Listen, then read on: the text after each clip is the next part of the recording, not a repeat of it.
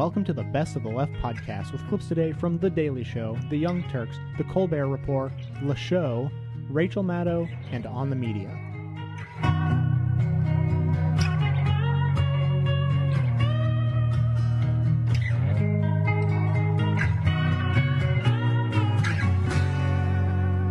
You know, there's a lot of holidays this week. Obviously, Passover is at some point around here. You got Easter there, and of course, Monday was...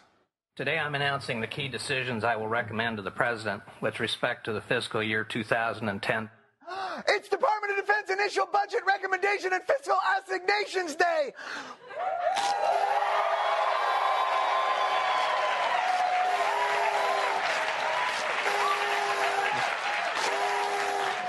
That is the world's most dangerous party confetti. So what did Gates ask for? Please be $500 billion to preserve the status quo, please.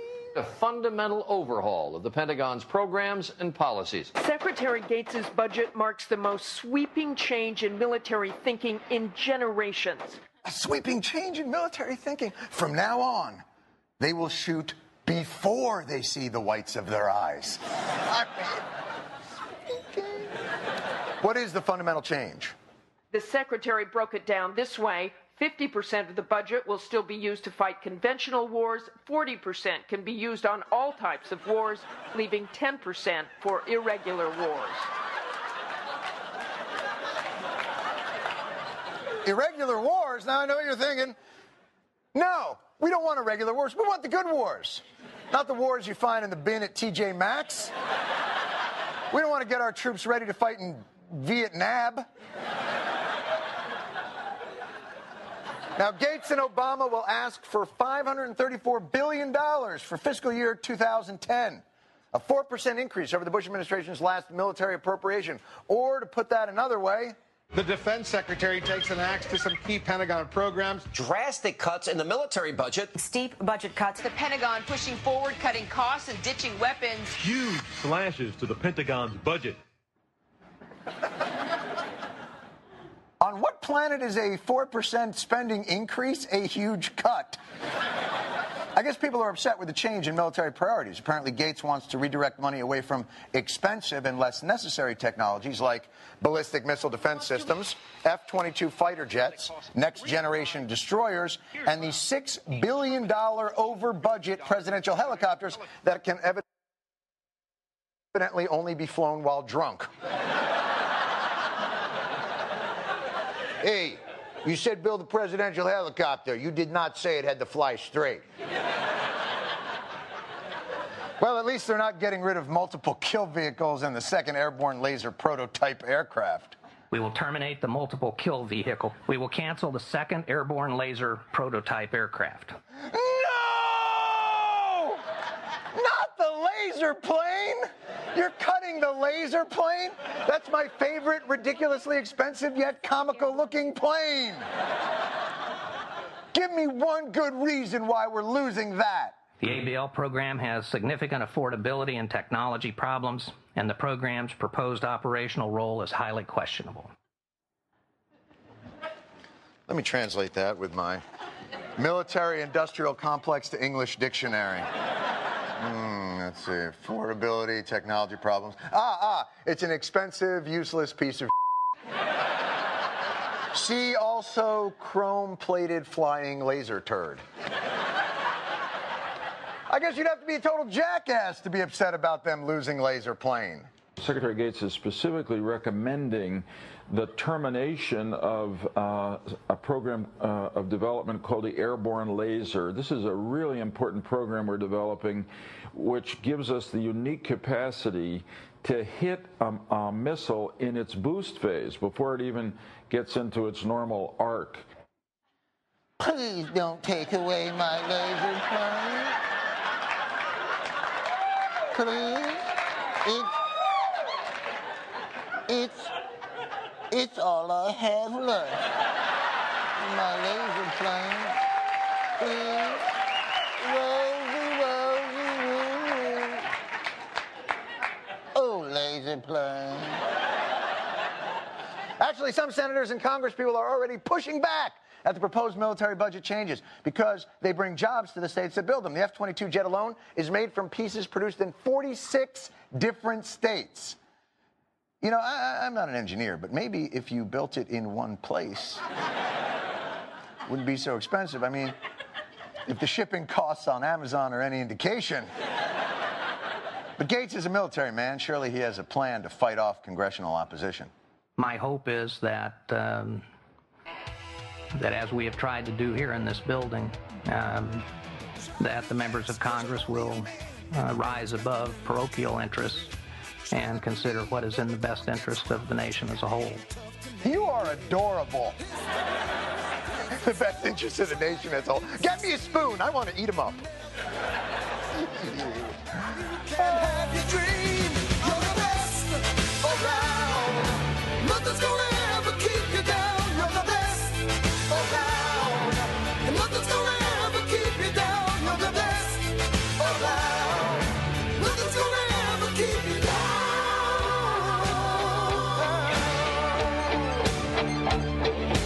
Fight to the end, 'cause your life will depend on the strength that you have inside you. I gotta be proud, standing out in the crowd when the odds in the game by you. Try your best to win them all, and one day time will tell. When you're the one left standing there, you reach the final bell. You're the best around. Nothing's gonna ever keep you down. You're the best around. Nothing's gonna ever keep you down. You're the best around.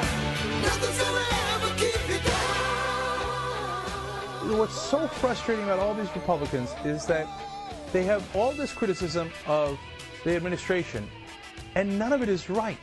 You know, I talked about this a lot on yesterday's show, but there's so much actual things to criticize, but the problem is anything that Obama's doing wrong, the Republicans are in favor of. They have this amazing ability to be nearly 100% wrong on everything. Like, there's this outrage going on in the country, and they want to capture it politically, and they're underdogs, and it's a good way to capture it.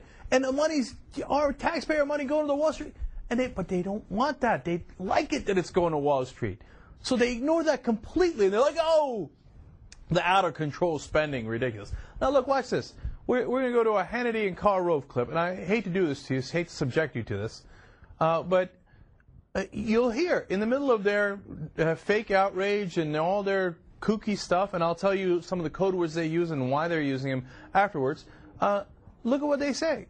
In the middle of it, Hannity says, "Oh yeah, that we shouldn't go after Wall Street, that we should give them their bonuses." So then, what the hell are you mad about? It's absolute nonsense. There, watch. Republicans are tearing their hair out about President Obama's socialist policies, but could there be a silver lining to all of this? Now, Karl Rove says the president's inability to bring about the change that he promised could send Americans running back to the Republican Party, and he joins us now. Karl, good to see you. Read your piece in the Wall Street Journal. Agree with a lot of it? Really? How does this send America, with all this move towards socialism, all this power grab, all these bad nominees and bad governing, how does it send people back to the Republican Party? Well, Barack Obama, first of all, is governing very much different than a Barack Obama campaigned. And so the divide between those two, the sort of moderate centrist who campaigned and the very radical agenda that is being pursued by the president once he got into office, are causing people to examine what's going on. And look, the poll numbers are showing this. Zogby has a poll out here that 50% view Barack Obama's performance as fair or poor, and 49% rate his job performance as excellent or good. Now that is a very significant decline in my mind, and there are other polls that seem to back this up. What do you think the reasons are for this?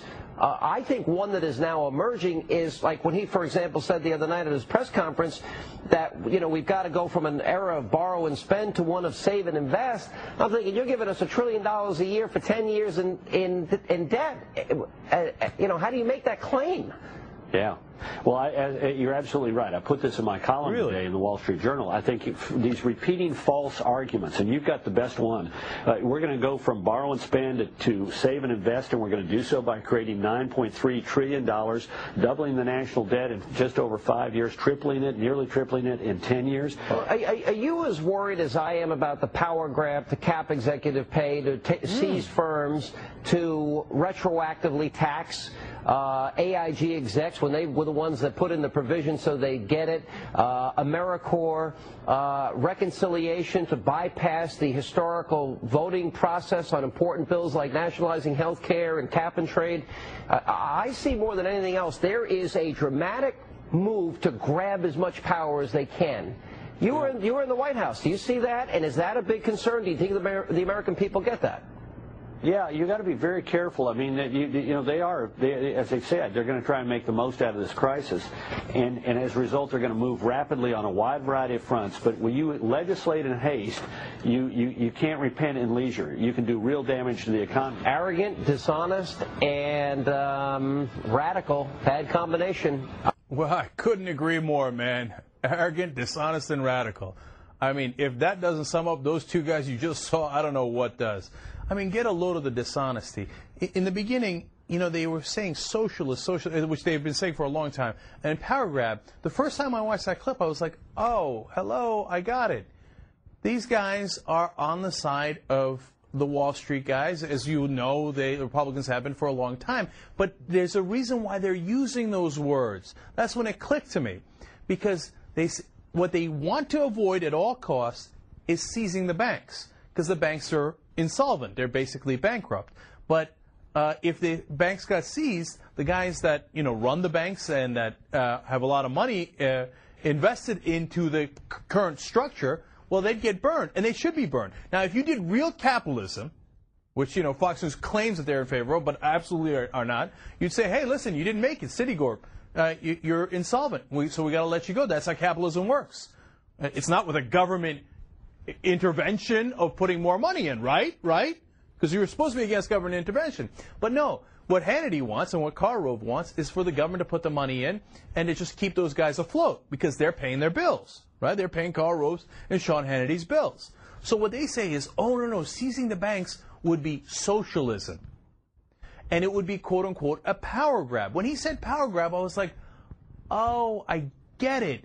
It's these guys and it's wonderfully ironic because they're taking the populist anger that should be directed at Wall Street for destroying our financial institutions, and that should be directed towards the Republicans and Bush who actually had deregulated to make this happen, right? And including Clinton at the end of his term in 1999 and 2000, okay? And they're redirecting it for the people trying to solve the issue. And the best way to solve it for the American taxpayer would be to seize the banks. But if they do seize the banks, then the Hannitys and the Roves are going to say, oh, see, socialist, power grab. Because they want you to go in the wrong direction. And later on in the clip, if you saw, he actually even explained it. He said, hey, wouldn't this be a power grab if you capped executive pay and if you seized the firms? I was like, well, thank you for outlining it. That's exactly what I had suspected, and you said it. See, he doesn't want the executive pay capped because those executives and that power structure are the guys that pay Sean Hannity and Karl Rove. So, how they funnel that money to them is an amazing thing. How they funnel those talking points to them is an amazing thing. How did they make the joint decision that they're all going to say socialist and seize power and grab power all at the same time to make sure that the banks are not basically, in a manner of speaking, foreclosed on, driven into bankruptcy because they are bankrupt? This Republican propaganda machine is an amazing thing. And they're a well-oiled machine, and from what I have seen, they always drive in the wrong direction. It's amazing. They are not to be trusted. I mean, look, that last part might seem obvious to some of you. Like, obviously they shouldn't be trusted. But I'm not sure that I understood the degree to which they are connected to the power infrastructure as well as I do now. It's funny because during the Bush years, it wasn't quite as clear as it is now. Because, look, if you're going to get the populist anger, and they're working everybody up, and so Michelle Bachmann's saying we have to do an orderly revolution, and Thomas Jefferson said to pick up arms, etc., and they're talking about how the overspending, etc., that anger obviously should be directed at the people who destroyed the financial institutions. But it's not. They're purposely directing it away from them. It's amazing. I don't know. I just, I think that they do an unbelievable job of trying to deceive the American people. They're very good at it. And if you don't know what's happening and you're a regular schlep watcher of Fox News, you might be like, oh, yeah, oh, I'm so angry. Oh, please don't seize the banks. Please, let's give them money. Let's give them my money. Yeah, I think that'll be a great idea, Sean. Gonna break your neck, so shut your mouth. 'Cause I'm not listening anyhow. I had enough of you. Enough to last a lifetime through. So what do you wanna be? Got no words of sympathy. And if I go around with you, you know that I'll get messed up too with you.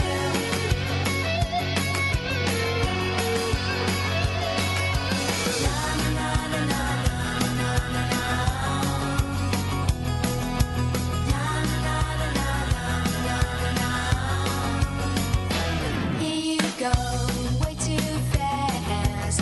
Don't slow down, you're gonna crash. You don't know what's been going down. You've been running all over town, so shut your mouth. 'Cause I'm not listening anyhow. Speaking of chopping off your limbs, this is the threat down.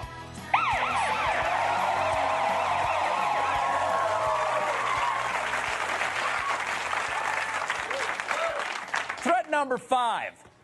Defense Secretary Robert Gates, who this week proposed his 2010 defense budget. Defense Secretary Robert Gates today announced sweeping cuts to Pentagon spending. Drastic cuts in the military budget. Steep budget cuts. A deep slice into some major U.S. weapons programs. That's right. Gates is chopping our defense budget from $513 billion all the way down to $534 billion.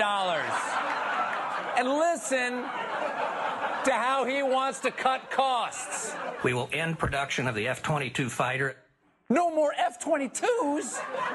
Yes, it costs $150 million, but it has 4 cup holders. What will we do with all our spare F-22 parts? Sell them on Amazon? I don't want to be shopping for the latest Tom Clancy book and see customers who bought this item also bought half-finished F-22s. Buy them together for $150,799,000. If we stop building F-22s, we'll lose 13,000 jobs. What are we supposed to do? Order 500 F-35 Joint Strike Fighters and create 44,000 jobs? Is that what we're going to do? Oh, that's what we're going to do. Oh, okay. I didn't know.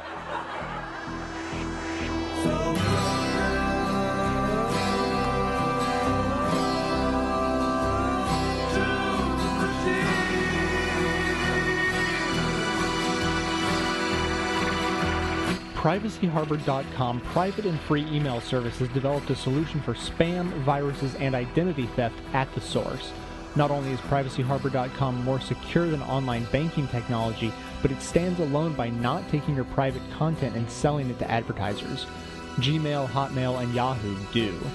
Sometimes free email comes at a big cost. Go to PrivacyHarbor.com today and enter the code POD, P-O-D, and get your free and private email along with your complimentary report on the dangers of advertising for the internet users. PrivacyHarbor.com, because normal email is not secure.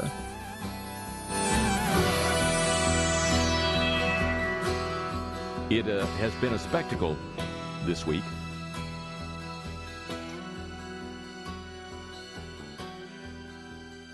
Here in the United States, the political firestorm that has erupted, surprising almost everyone, over the bonuses paid to officials at AIG, most specifically at AIG Financial Products, the part of the company that brought the company and very nearly the whole economy down.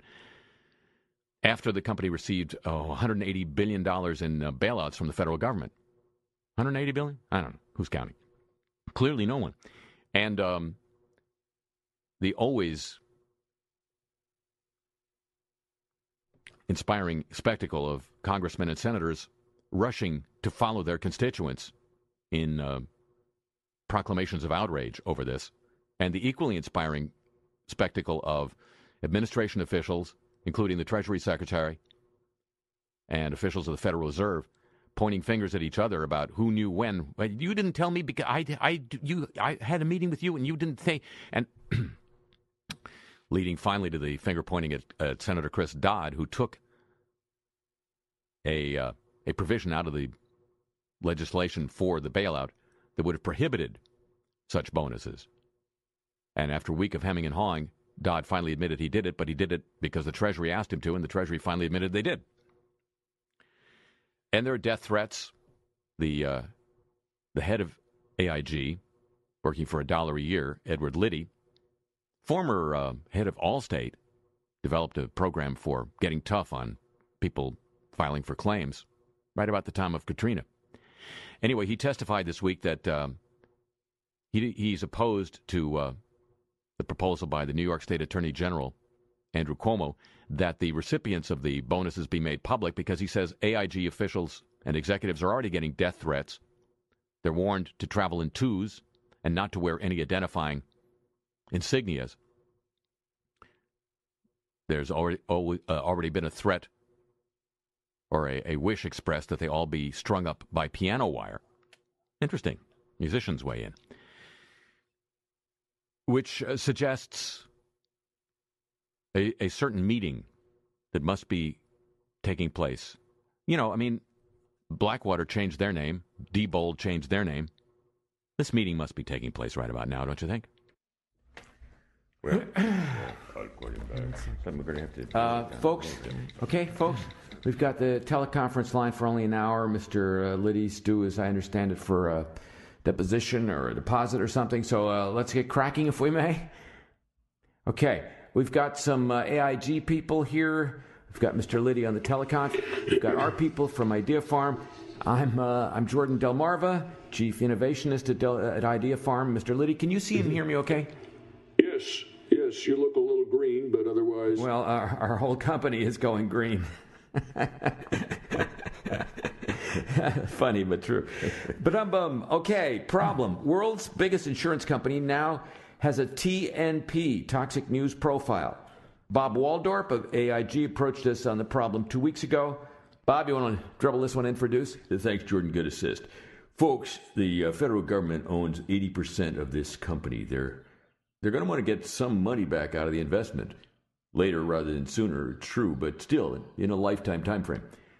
We've got to sell off our our profitable businesses to generate some of that revenue for eventual repurposing by the government. But all those businesses have the naming AIG as their framing.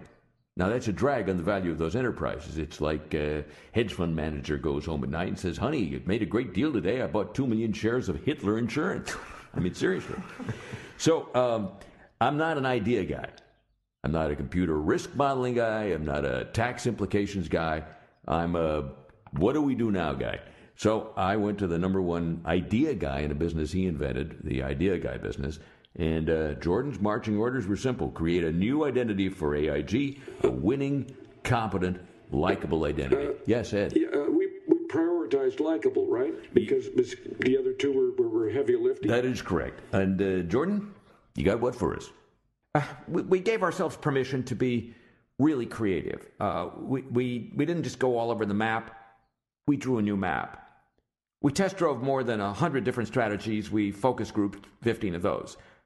The top 3 are what we've brought today, and the top 2 of those will go out for more testing, which will end up putting them in hierarchical ranking. So you've got the numerical side of this pretty covered. Word.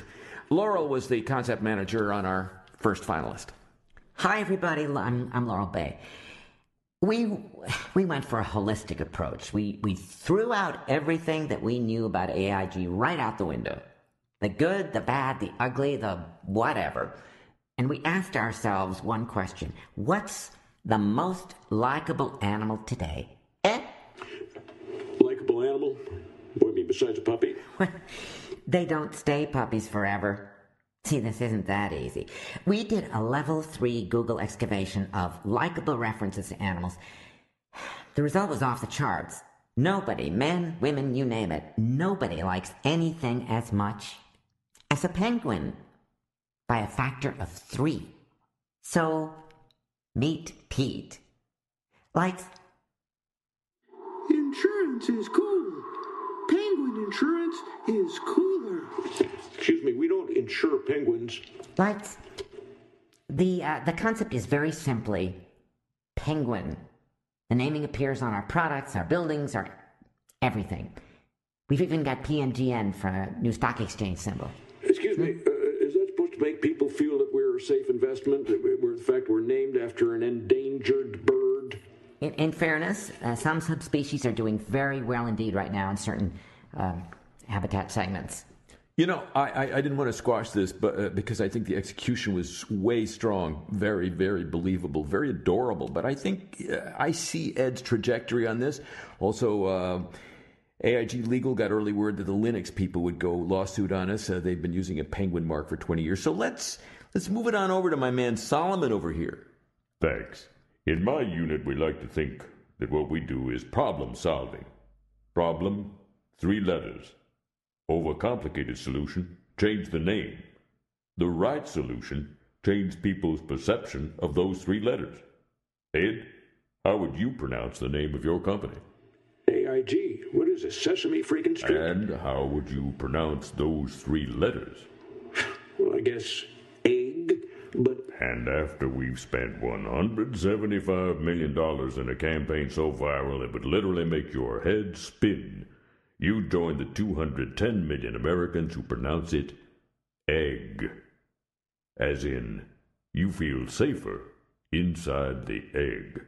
Money you save in not having to redesign and rebrand your visuals goes straight to viral. We've got some great banner mock-ups here to show you. This would go on top of the Drudge Report front page. Can you read it, Ed? The 2 successive images. The first is the AIG lettering and a beautifully rendered actual egg. Flash swipe to the second panel, just says, hasn't broken yet. Until some internet smartass hacks it to read hopelessly scrambled. You know, a tagline that tested completely off the meter was, it all begins with egg. Not the egg? No, sir. That particular verbiage made a certain percentage of our focus groups think immediately of either the chicken or the sperm, depending on demographics. Yeah, I'm going to jump in here, Solomon, and take it to the next level personally. Ed, I know that you've had your head buried in all the numbers stuff, but a very cool movement in modern branding is the female persona, giving a company, a service, medication, a name that suggests it's feminine, that it has goddess-type characteristics while retaining all its masculine strength. You think of Boniva, you think of Humana, you think of Cialis, for God's sake. So, introducing Insura. Lights. Insura. Protecting the future. The future of protection. Now, Michelle Pfeiffer has expressed interest in being the voice of Futura and joining our team. Lights. Here are some things our test shoppers told us about Insura. Clean, strong, motherly, peace of mind, warm. Here's some things they told us about AIG. Thieves, monsters, traitors, piano wire. I don't know. Seems like a concession slam dunk to me. Okay, that's what you've got. That's what we've got. 3 very contemporary, very strong visions. Penguin, Egg, and Insura. 3 very strong executions, pardon the expression. Idea Farm is ready to focus like a laser beam whenever you want to go. Of course, impressions are right now being formed by uncontrolled media, so sooner we green button this. We're going to have a 5 p.m. video conference of my people on this, Jordan. Really? Yeah, why not? Government's paying for it. Bob, you blast facts to the regional people on this. Yes, sir. We should have something for you by mid-morning tomorrow. Okay, sir. I thank you. I wish you a good deposition. Come sit next to me, pour yourself some tea, just like Grandma made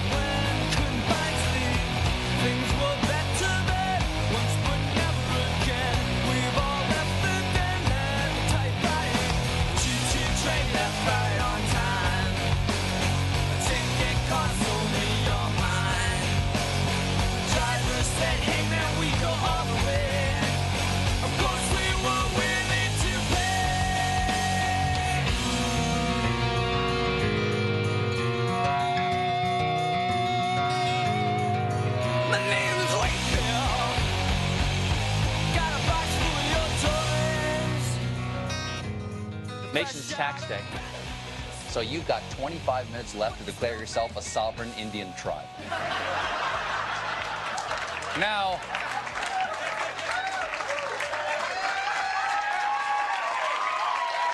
from here on out, folks, I am officially the last of the Mohican Bears. I don't recommend even trying to say that. But I am enraged. How dare the IRS take our tax money and give it to this out-of-control socialist dictator, Barack Obama? Did you know that he denied prisoners the right of habeas corpus? He's a madman. I'm not paying my taxes this year, folks. It is taxation without representation. I mean, technically, I'm represented. But not by the guy I voted for. That violates my constitutional right to always win. Now, luckily, our own Revolutionary War showed us the right way to fight this. Tea parties. I will let Fox News explain. Tax Day tea parties all across the country. I'll be coming live from Sacramento. Hannity will be in Atlanta, and Greta wraps things up Washington, D.C. We're going to have Joe the Plumber. We're going to have John Rich performing, Newt Gingrich, Mike Huckabee, Rick and Bubba. And this kind of sprang up almost unexpectedly over the last 2 months in a spontaneous effort around the country. Newt Gingrich is right. It was really unexpected how these spontaneous grassroots political events that Sean Hannity is hosting in Atlanta, Greta Van Susteren is hosting in D.C., and Neil Cavuto is hosting in Sacramento just sprang up without promotion from the media. Now,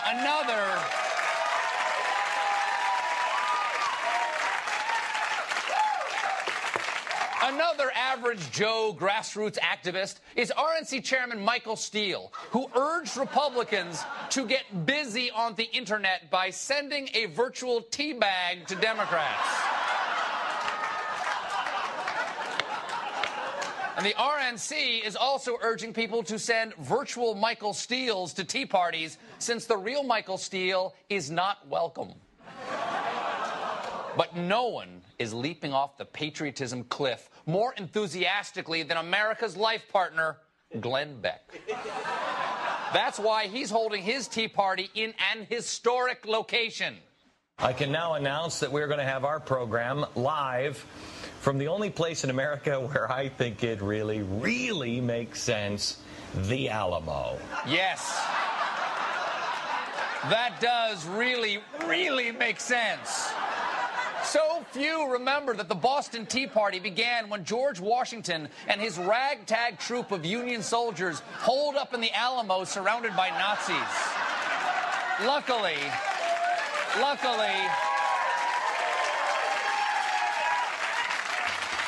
before Napoleon could bring in his Terminator reinforcements, Hannibal saved the Patriot Army with his elite corps of elephant men. To this very day, we still rally around the cry, "Remember the Ewoks!" Anyway, for what it's worth, I would like to throw my support to this grassroots effort by Fox News Corporation. I certainly hope that this occupation of the Alamo goes just as well as the last one. It's my party and I'll cry if I want to, cry if I want to, cry if I want to. You would cry too if it happened to you. Play all my records, keep dancing all night, but leave me alone for a while. Till Johnny's dancing with me, I've got no reason to smile. It's my party and I'll cry if I want to, cry if I want to, cry if I want to. You would cry too if it happened to you. The Republican Party controls no real levers of power in Washington. They have yet to settle on any national leadership at all. They did come up with a Republican budget proposal in the House of Representatives, and 38 House Republicans even voted against that. The GOP, in other words, is clearly in exile. But the conservative movement has found a reason to live. They have found something about which they feel very positive, something they are ready to rally around. I speak, of course, of teabagging. Angry taxpayers, or at least some of them, are taking to the streets in the spirit of the Boston Tea Party. More than 250 locations in all 50 states will hold rallies on April 15th. Americans sick of government ballots and wasteful spending, taking their message to the streets, and it's spreading fast. We're all over it.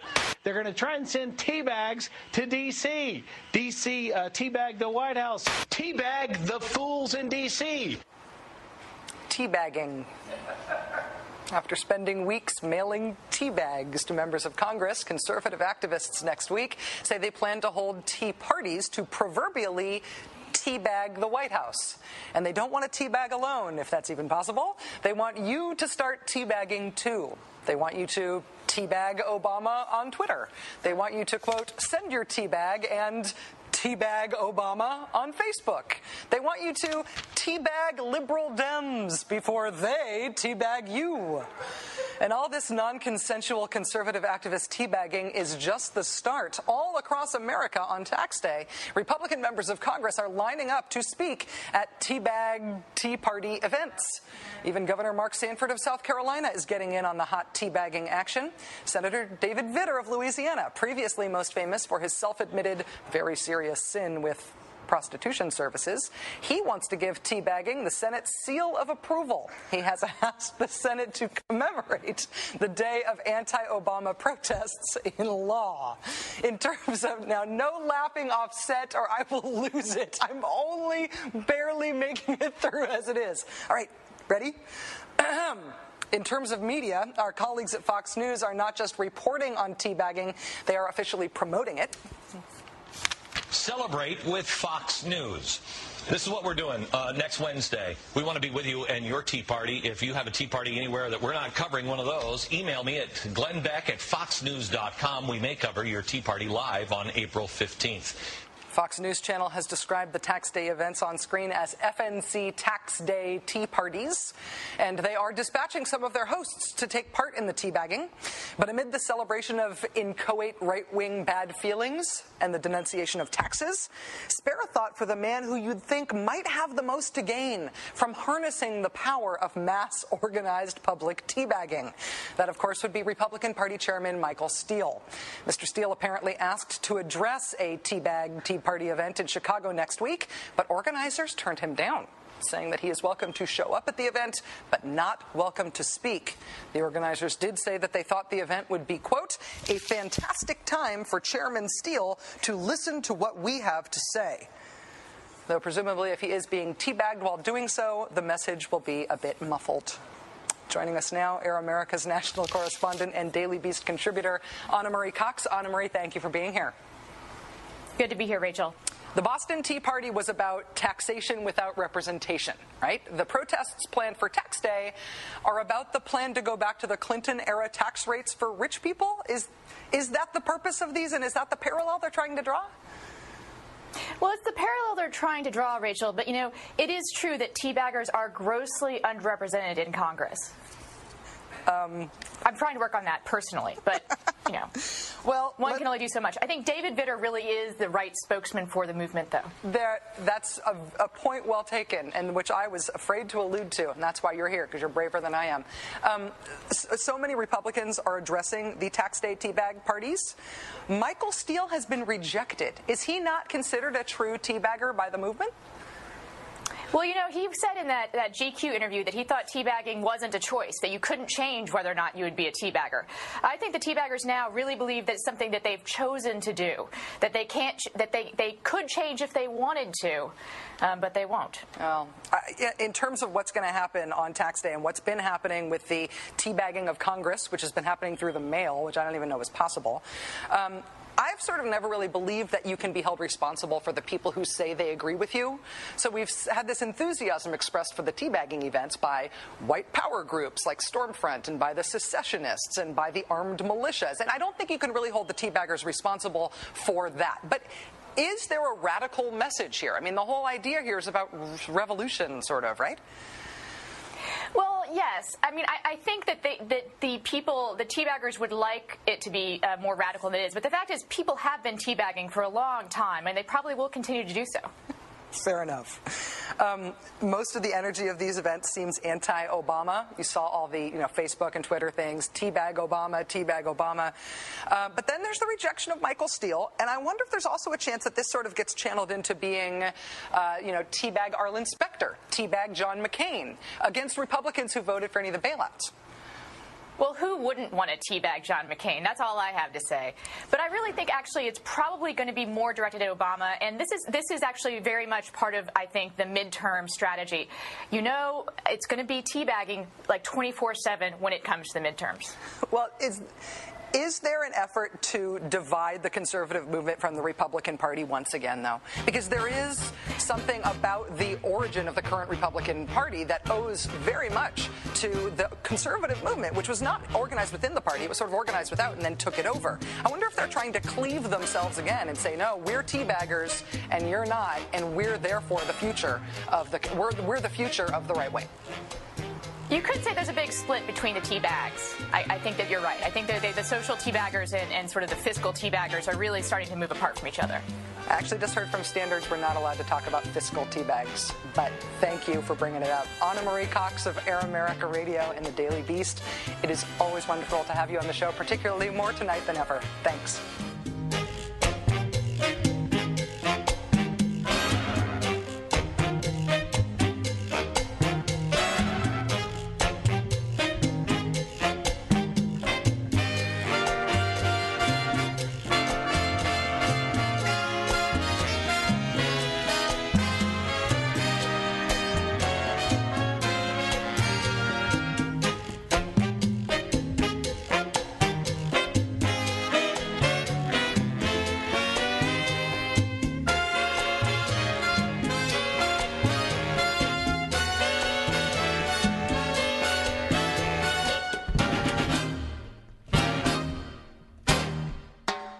Most weeks we could say something about Fox News, like Bill O'Reilly's show stalking critics with camera crews, for example, but usually we don't, partly because Fox News won't talk to us and partly because, well, it gets boring.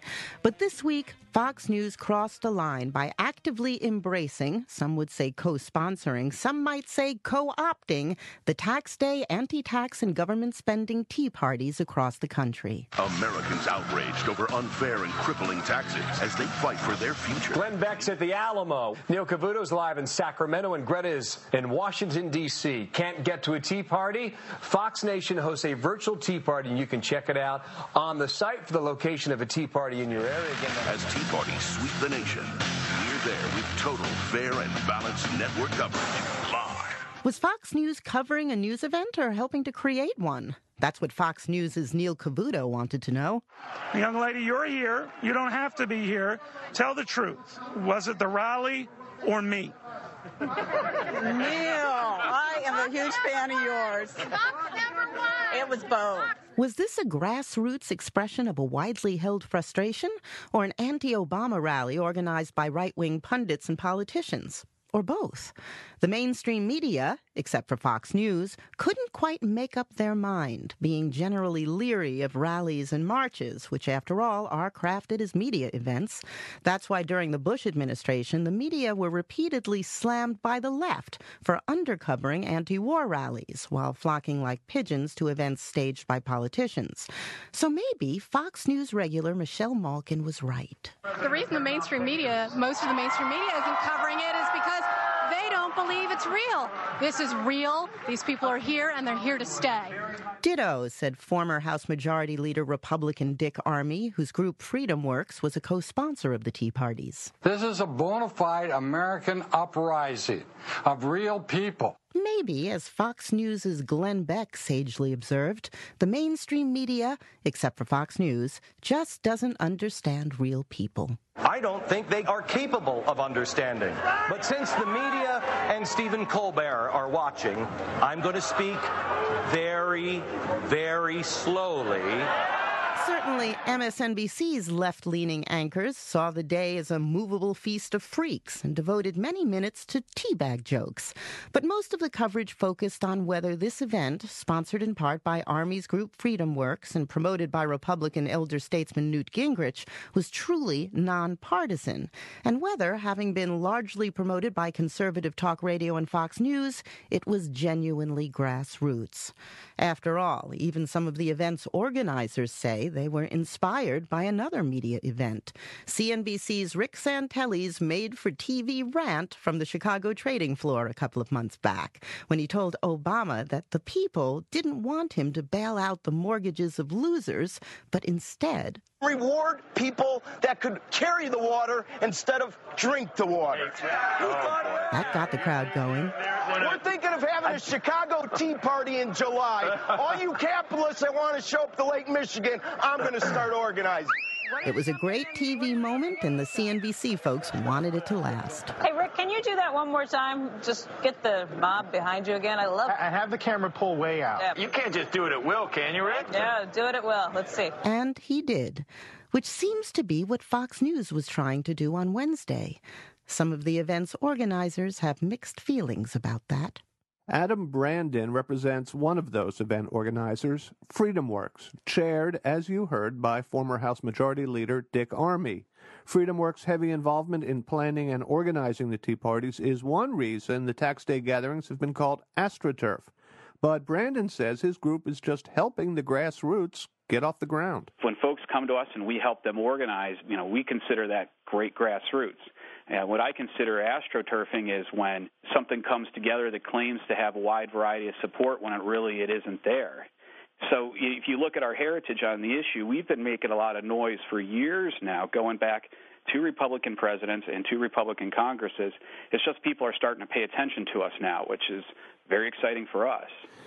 Could that have anything to do with the participation of Fox News, which has just embraced the notion of Tea Parties and flogged it relentlessly on its air, including just about all of its hosts? For them to be cheerleading you is obviously very significant. But what I want to know is it significant in a good way, or can it have a backlash attached to it?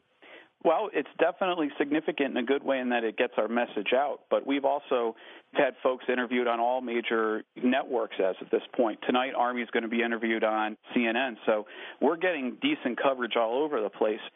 So I welcome Fox's involvement, and I'm very pleased that everyone, it's obviously reached your attention, and that's good for us.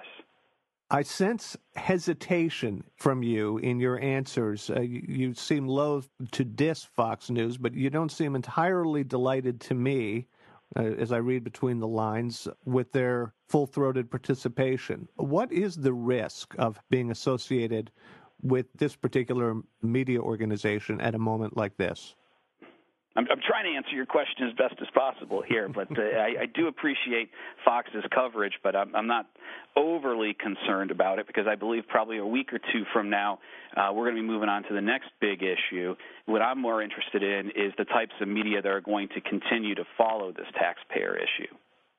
Well, I don't ask the question for no reason. Mm-hmm. Eric Odom of TaxDayTeaParty.com was complaining that the Republicans are trying to, quote, ride on the brand that we created, and, implied that he wasn't necessarily delighted to be giving them that free ride. If we can assume for a moment that Fox is essentially a house organ for the GOP, do you share Eric Odom's sentiments that they're kind of freeloading here? I do agree with him that it's very dangerous for the GOP to jump on this. We are a nonpartisan organization. We are fiscal conservatives. So obviously many in the GOP like to hear what we say, but we're not trying to elect GOP folks. What we're trying to do is own the fear of politicians, whether they're from Republicans or Democrats. Finally, going back to the questions of astroturfing, now that this is all played out and considering the controversy that has erupted over the real grassroots versus fake ones, do you wish that your organization had behaved differently in trying to mobilize the turnout on April 15th? Absolutely not. When we get our jobs in our organization, the first thing you do is you sit down with some of Saul Alinsky's books, Rules for Radicals. And we read that book and we study that book. And everything that we've been trying to do here comes straight out of those pages. So we're very pleased. You know, we have spent almost $0 on this effort other than staff time. And we've got tremendous media coverage of the movement. So for us, this has been a very, very successful tool to organize and to bring new people into, you know, the small government conservative movement. There is one last thing. When you appear at the Atlanta rally, will you be in civilian clothing? Oh, actually, I am a Revolutionary War reenactor, so I will be showing up in a late war Continental Line uniform. Tell me about your shoes. There's no right or left. It's just kind of a blob of leather with a buckle on it. No right or left, eh? Only on your shoes, my friend. Only on your shoes. Just don't suit me. Hey, I put some new shoes on and suddenly everything's right. I said, hey, I put some new shoes on and everybody's smiling. It's so inviting. No short on money, but long on time. Slowly strolling in the sweet sunshine, and I'm running late and I don't need an excuse. So I'm wearing my brand new shoes. Woke up late one Thursday, and I'm seeing stars as I'm rubbing my eyes, and I felt like there were 2 days missing as I focused on the time. Then I made my way to the kitchen, but I had to stop from the shock of what I found. A room full of all of my friends all dancing round and round. And I thought, hello, new shoes, bye-bye blues. Oh, I got a pounder. Whew. Welcome to the rapport.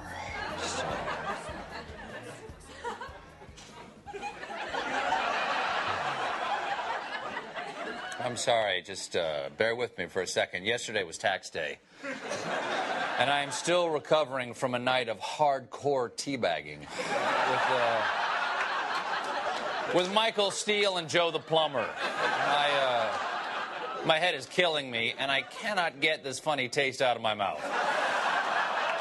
I know it might help. A little hair of the dog. Oh.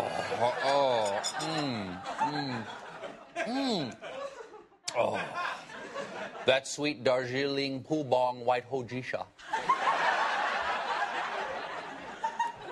But you know, folks, it's not just my head that hurts today. You see, after teabagging the White House and teabagging Lafayette Park, I wanted to do more. So this morning, looking for the next big protest, I Googled teabag.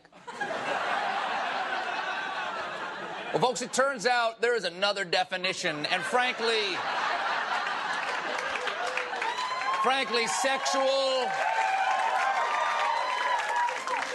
sexual insult does not begin to describe it, especially when you search Google video. But that is not what we were doing, you cynics. How dare these perverts sully the patriotic act of a taxpayer rising up, standing over his government, and delivering his opinion into the mouth of power. That takes courage. That takes cojones. But you know what, folks? I'm not surprised. This is exactly what the left-wing slander machine did to the 19th century hero of the Mexican-American War, Julio Dirty Sanchez. You sexy thing.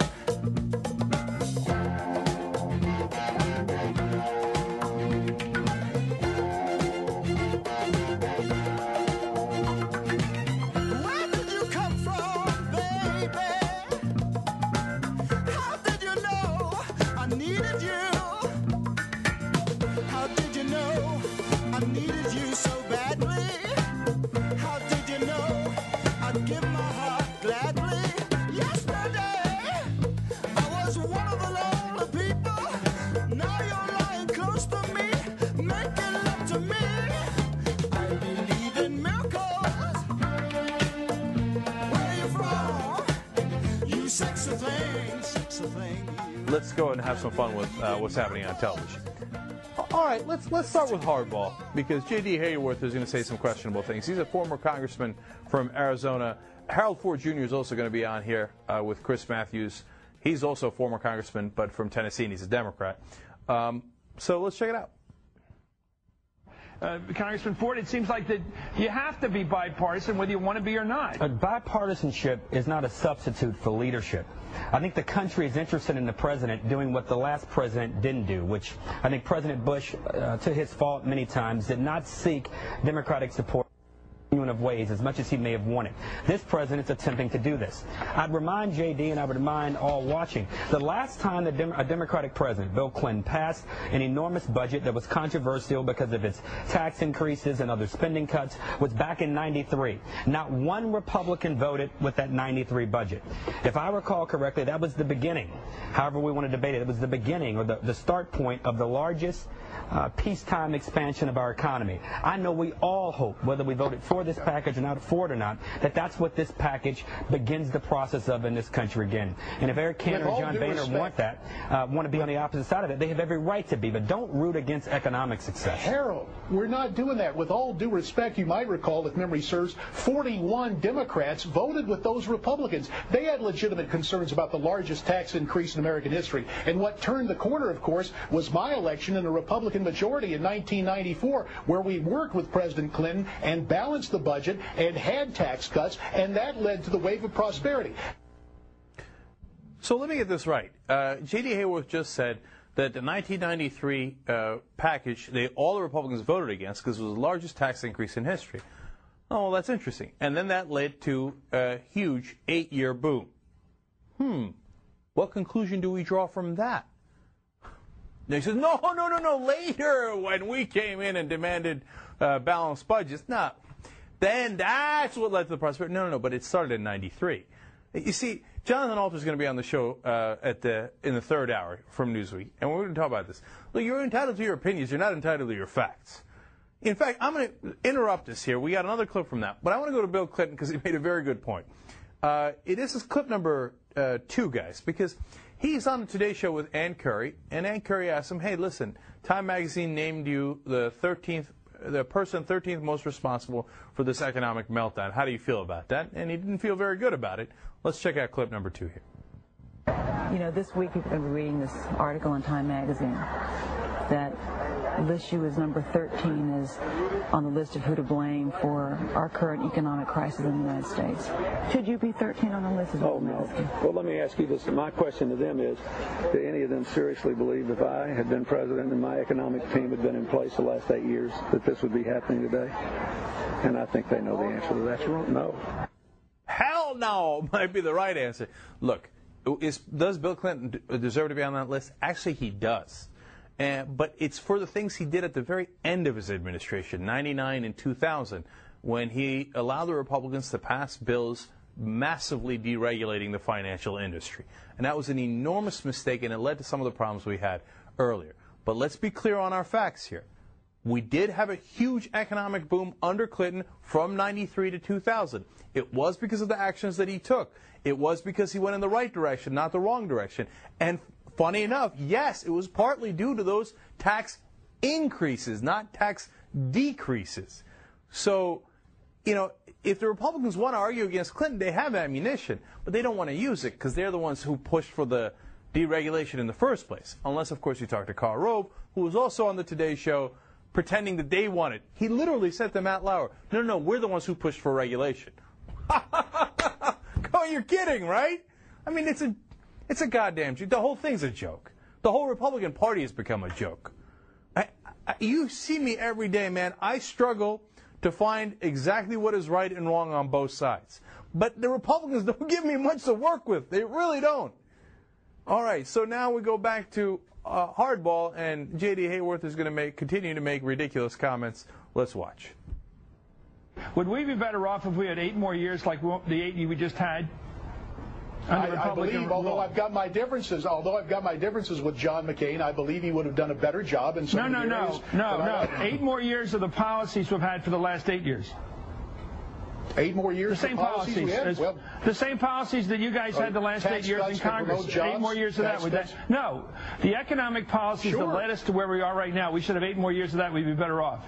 to where we got now. We should have had, look, the tax cuts I fought for, that I worked on the Ways and Means Committee. No, I'm asking you a simple question. That's part of the 8 years. The Republicans have controlled the White House for 8 years. Would we be better off having 8 more years of that policy of the Republicans for 8 more years? Would we be better off? Low taxes, strong national defense, and good economic growth? Yeah, I'll take that. Well, but no, that's not what we got. We have an economic catastrophe on our hands after the last 8 years. You know, maybe we have nobody buying anything. We have nobody selling houses. Nobody selling cars. Stock prices going through the floor. If you want to get into the whereas, you think this is good? Go back and take a look. No, I'll tell you what was bad. The sneak attack on our economy, the dress rehearsal that was the debacle of IndyBank when Chuck Schumer helped get that started, and the guy in the background, George Soros, manipulating all the currency. You want to keep that going? That's what's going on here. The fact is, you mean the economic situation we faced right now is the result of not of the administration policies. Go take a look at what Paul JD, you can talk fast, but I don't know what you're talking about. This is why the country voted. Bush economic policy isn't where we got today? I don't understand what you're talking about. George Soros, what are you talking about? You're not talking about the fiscal and monetary policy of this administration. Go back and take a look at what Paul Kanjorski said on C-SPAN a couple of weeks ago about how the economy got in the mess it was in.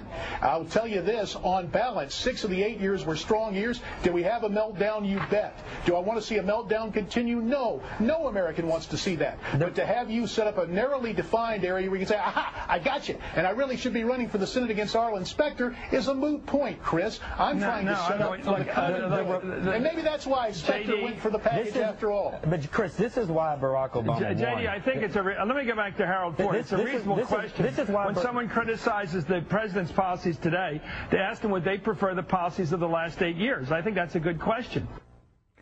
Yeah, look, these Republicans are going to try to goad Chris Matthews with, oh, you want to be a Democrat, don't you? You wanted to run against Arlen Specter. They can go all day long, okay? But Matthews hammered him, and he, with the very, very simple question. And the bottom line is, I mean, look, that clip was critical because he cannot answer the question. He says, yeah, you betcha, I want the tax cuts and the strong defense and the la-la-la. But then Matthews says, but that led to this economic disaster. He says, you betcha, I still want it. But that doesn't make any sense, man. It's like you're so dense you can't understand from simple evidence and facts. And look at what happened. The 8 years of economic design by Bush was a debacle of the highest order, and we're living in it now. And who are you going to blame? You going to blame George Soros? Oh, come on, man. That is pathetic. And you're talking about something that Chuck Schumer did with IndyMac. Look, I'm not sure Chuck Schumer did the right thing with IndyMac. We covered that story here. But that was a pimple on the elephant's ass. Okay, your elephant's ass. You tell me that was a problem for the last 8 years? Because Chuck Schumer did something with IndyMac and George Soros trades in currency? And Karl Rove, again, on the Today Show, saying the same thing. Oh, no, we had this thing figured out. But, then the Democrats didn't want us to regulate Fannie Mae and Freddie Mac, and if we had, everything would be just fine. But it's the Democrats' fault because they don't like regulation. This Republican Party is absolutely, positively, intellectually bankrupt. They got, it's funny because they led us to a literal financial bankruptcy for the whole country. But they got nothing left in the tank. All they got is that stupid tax cuts for no matter what the problem is. They're like an old witch doctor. The answer is leeches. Whatever problem you have, I'll put a leech on, right?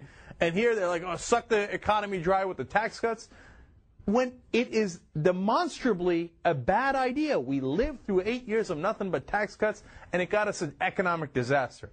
And J.D. Hayworth, in the earlier clip, had said about Bill Clinton, oh, he gave us the largest tax increase in history in '93. And then what happened? We had 8 years of tremendous economic success. Do the frickin' math, man. You'd have to be a knucklehead to put these guys in charge. You're going to let them ruin the economy again? Look, on a local level, you want to vote for Charlie Crist, Schwarzenegger, etc. Hey, that's a different question. And Schwarzenegger is trying to be responsible in California here. To the best he can. It's a bad situation. But on the national level, to vote for any of these knucklehead Republicans, you must not like your money. You must not like, you You must like where we are today in the economy and this disaster. And finally, and we're going to talk about this more later, but they're all now saying, oh, no, it's Obama's fault. But you knew it was going to happen. All right. Rove said it in his Today Show interview. He said, it was a junior senator from Illinois who told us that we shouldn't regulate Fannie Mae and Freddie Mac. Yeah, I know. Obama caused that economic meltdown of the last 8 years. And remember what they said about 9/11. They said, no, you have to give George Bush a pass. He was only in office for 9 months. And now what did I tell you? Within the first month of Obama, they would blame everything on Obama. Did I not say that? And guess what's happened? Of course, within the first month, it's not Barack Obama's fault. If it wasn't for him, we wouldn't have this financial meltdown at all. Oh, no, but don't worry. Bank on their bipartisanship. That'll work out.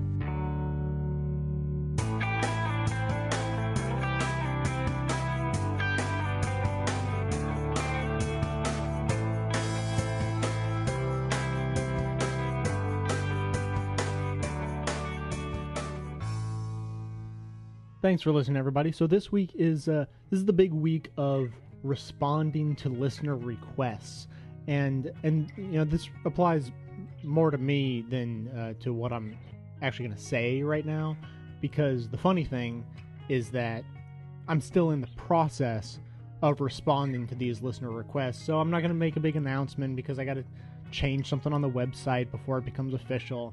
But I just wanted to bring it up in the sense that you guys should all feel totally free to contact me at any time and give suggestions about the show or say anything else you might want to say, because I actually do listen to it and take it into consideration. So, the one small thing that I'll mention is, listener wrote in and suggested that we start a Twitter feed with a Twitter account to which, a large group of you will reflexively groan.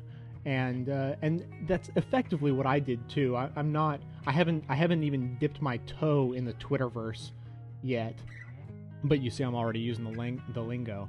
But the way he made the suggestion made a lot of sense. So if you want to be updated about every time a show is posted, then that'll probably go into the Twitter feed, and maybe a little a note or two about upcoming shows. Especially for those of you, and I've gotten this question a lot, for those of you who are interested in helping provide clips for the show, I'm thinking about being able to Twitter what upcoming topics I have in the works and have that be a way for you to know what's coming up so that you can actually help gather relevant clips for that show. So these are just ideas I'm kicking around. But the point is, we're going to get that started. That needs to be linked up on the website, and that'll be there soon. But in the meantime, you can just Google the profile page on Twitter, I'm sure.